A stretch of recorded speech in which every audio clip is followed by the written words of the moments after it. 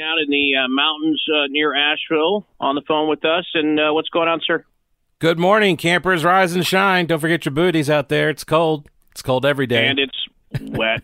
It's wet. How much rain do you guys get there? When they're closing 95 because of road softening, we're getting a little rain down around here. Yeah. It actually hasn't been terribly bad here. Not like about a couple of weeks ago where there was a bunch of flash flooding here. It actually hasn't. I've been surprised. It hasn't been as bad as I've seen it in other parts of the state. Let's head around the state, shall we? And let's first head to beautiful Anson County, just east of Charlotte, home to Wadesboro there, and a report by WBTV's Nick Oxner, which we were just talking about here on the show. And in it, you see a video that doesn't exist but does exist of a candidate's husband going in and essentially walking people from their cars, going to the voting booth with them, filling out their ballots in some instance. When people talk about voter fraud and voting shenanigans, what people need to understand is this is what it normally looks like, this right here. What do you think? Yeah, no, it's exactly right. It comes in the form of assistance.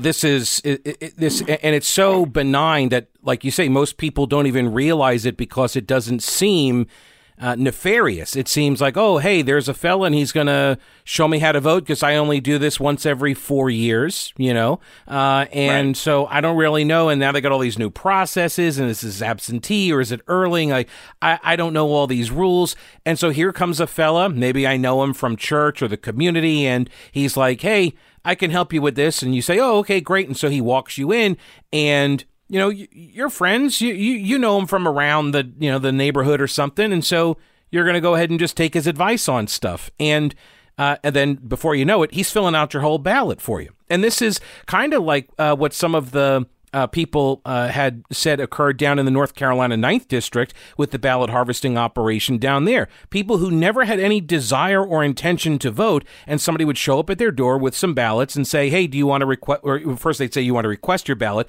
Then when you would get it sent to you, they would come and help you vote that ballot. And some people that, gave testimony, they didn't even care. They never cared to vote. They just didn't even vote, and they would have people that would vote for them. That's what it looks like. And how widespread is it? That's a different question. Well, and what blew my mind is I lived in California at one time. And what people don't realize is California is famous for two things in their elections. Jungle primaries, which, holy crap, if you don't know what those are. Ridiculous, yeah. Yeah, but the other thing is ballot harvesting, and it is a absolutely flawless operation that the Democratic Party in California does. In fact, they love it so much, they really want it everywhere, except in that 9th District race where they filed a lawsuit against it. Right, well, and just for that one election. Right, just that one election. But then they actually were promoting it to, hey, why don't we have this in North Carolina when Mark Elias was coming up with his punch list? And the point is it creates, like every other thing in expansion that we've seen, a very malleable process. Right. That's the goal. And this is why... all right, so I always need to say this whenever we start talking about this. First off, I do believe, and I know actually, that fraud exists. Obviously, it does exist. This video is an example of it, right? Now, fraud that would overturn an election would have to be massive on a scale. This election would have to be massive on a scale that we just haven't seen before. It's never been proven, right? I'm not saying it couldn't have happened. I'm saying I need to see the evidence. Now, the people who have spent 4 years telling me that the system was corrupted and how the Russians literally hacked into the systems and switched votes so Trump would win. This is, by the way, a belief among like 60% plus of Democrats, right? You guys don't get to tell me what is and is not a crazy conspiracy about voter fraud right now. You occupy no moral superiority on the, fraud is real and that's why my guy lost argument. You don't have that position. So you don't get to dismiss other people that come along and say the same thing that you've said for the last 4 years. Now, all of this is because we don't have a system that has security, right? The election integrity is in question. People's confidence is shaken in the system. I would submit it has a lot to do with the last 4 years of that, but also years prior. But this is by design. These are our choices as a society that we're making, right? We can have ballot integrity, election system integrity, and there are large parts of the operation that work very well. But there are pathways into the system, right? There are ways to corrupt it. And this is a choice that we make every time there is any kind of election integrity measure that comes before us as a society. If we keep choosing not to do those things, then you're going to undermine confidence in the results. So if you don't, think about it. If Donald Trump were tweeting about stuff and everybody believed that the security of the election system was near perfect, would his tweets gain any traction? Would anybody believe them? No, but it gains purchase because of the very lack of confidence that we have. And by the way, how's that North Carolina Supreme Court Chief Justice race working out right now? It may not have. It may not have swung the presidential race, but in a race now decided by 1,000 votes they came to last night. Less than. Yeah, it's 0.02% difference between the incumbent Democrat and the challenger Republican. So, these things do matter. These things can, in fact, swing races when you are in a really, really close election. Now, I don't know if there's, tens of thousands of ballots that can swing in some of these swing states, but it does matter in close races. Well, you got 100 counties, and you have let's say it's 1,000. It's actually less than that. You got 100 counties. So, how many per county do you need to swing? I was told there would be no math during this interview. Come on, this is easy. I kept it easy with 1,000 and then the 100. 10. You got to have 10 per county. That's right. Yeah, that that's guy it. walked 10 people in. Mm-hmm. So there you go. There's your 10 in Anson County plus some to spare, likely. And that doesn't. Yeah, I was going to say, the stories and have heard the stories about nursing homes, right? People go in, the campaign activists will go in and, get people registered or get them voting and helping them to fill out their ballots in nursing homes. Very helpful. Yeah, exactly. So, of course this happens. I remember this was almost 20 years ago in Mecklenburg County when the sheriff at the time retired, and they tried to put his chief deputy into the sheriff's office, and it was because he was a Democrat. It was all an internal Democratic Party election, and some guy named Nick Mackey went and did exactly that. He went and hit up nursing homes and stuff, and he got all of these internal, Democratic Party ballots, and he won. And it caught the whole local Democratic Party by complete surprise that he would use these methods to do an internal election to swing it in his favor. Wow. So it does happen. Don't tell me it doesn't happen, because there is evidence aplenty that it does. There are 4 cases of a fairly large fraud that occurred just in North Carolina in the last 15 years. So you can't tell me it doesn't happen. One of the first people I met over a decade ago when I moved here, I was seated next to former Governor Holshouser. And we got to talking, and somehow the conversation veered into the days of yore, where literally ballot boxes would end up in barns, and then the barns would accidentally catch on fire. It's very combustible.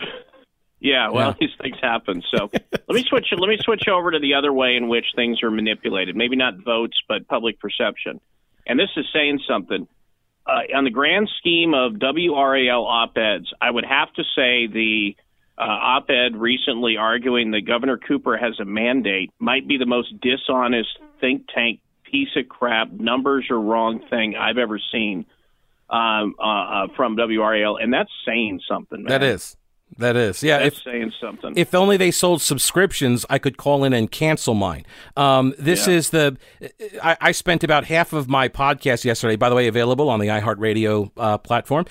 So I spent half of the show going over that op or the editorial, which, by the way, for folks who don't know, yes, WRAL has a parent company, Capital Broadcast, and they actually have hired somebody who is, by the way, a former comms guy for 2 previous Democratic governors.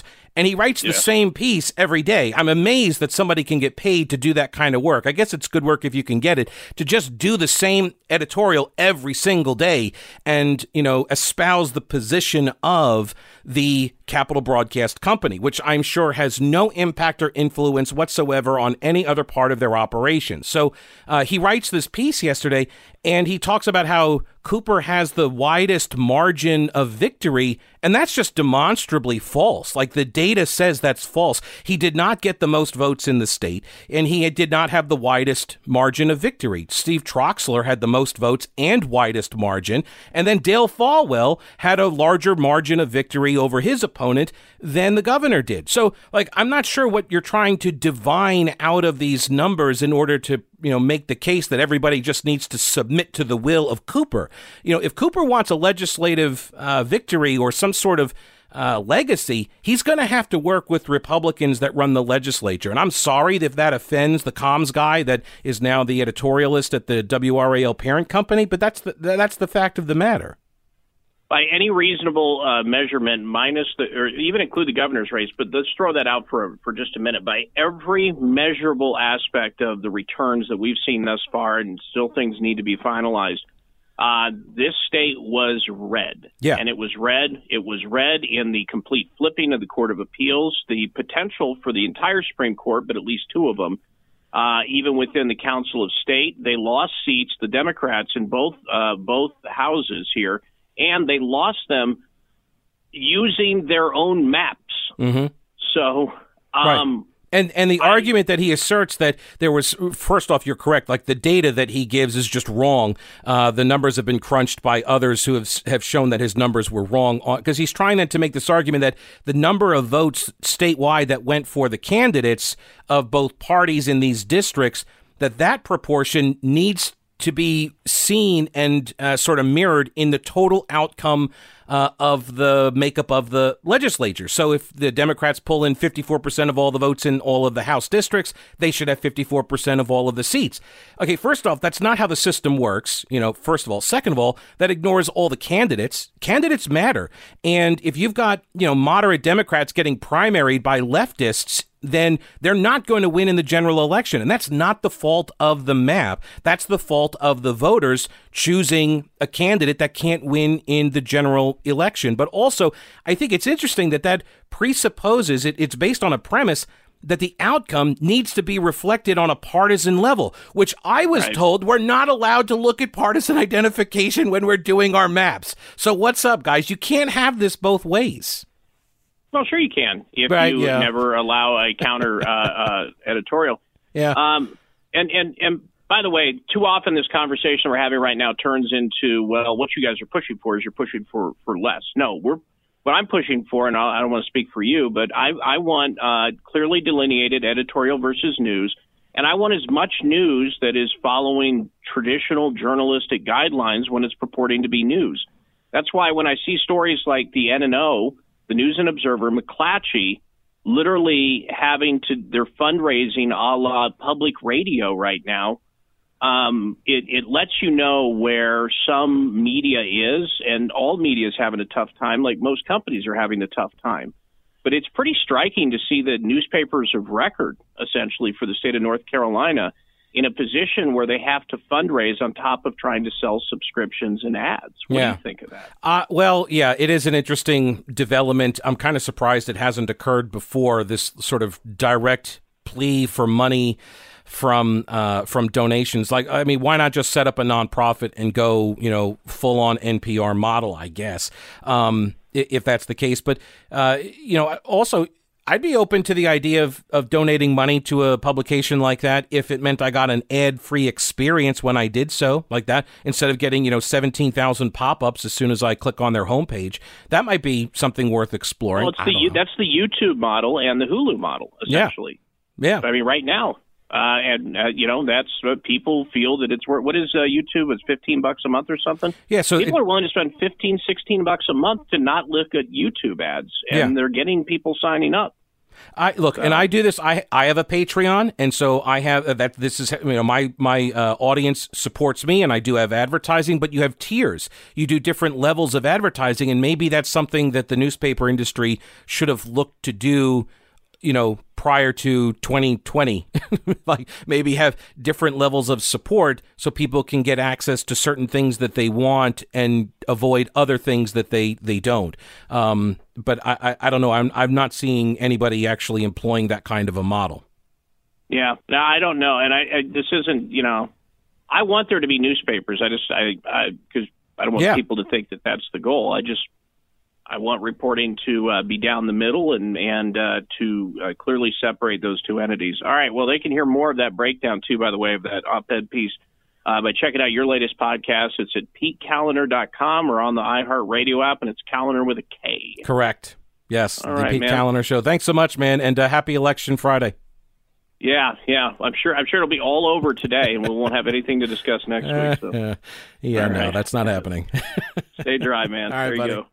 Yeah, Pete.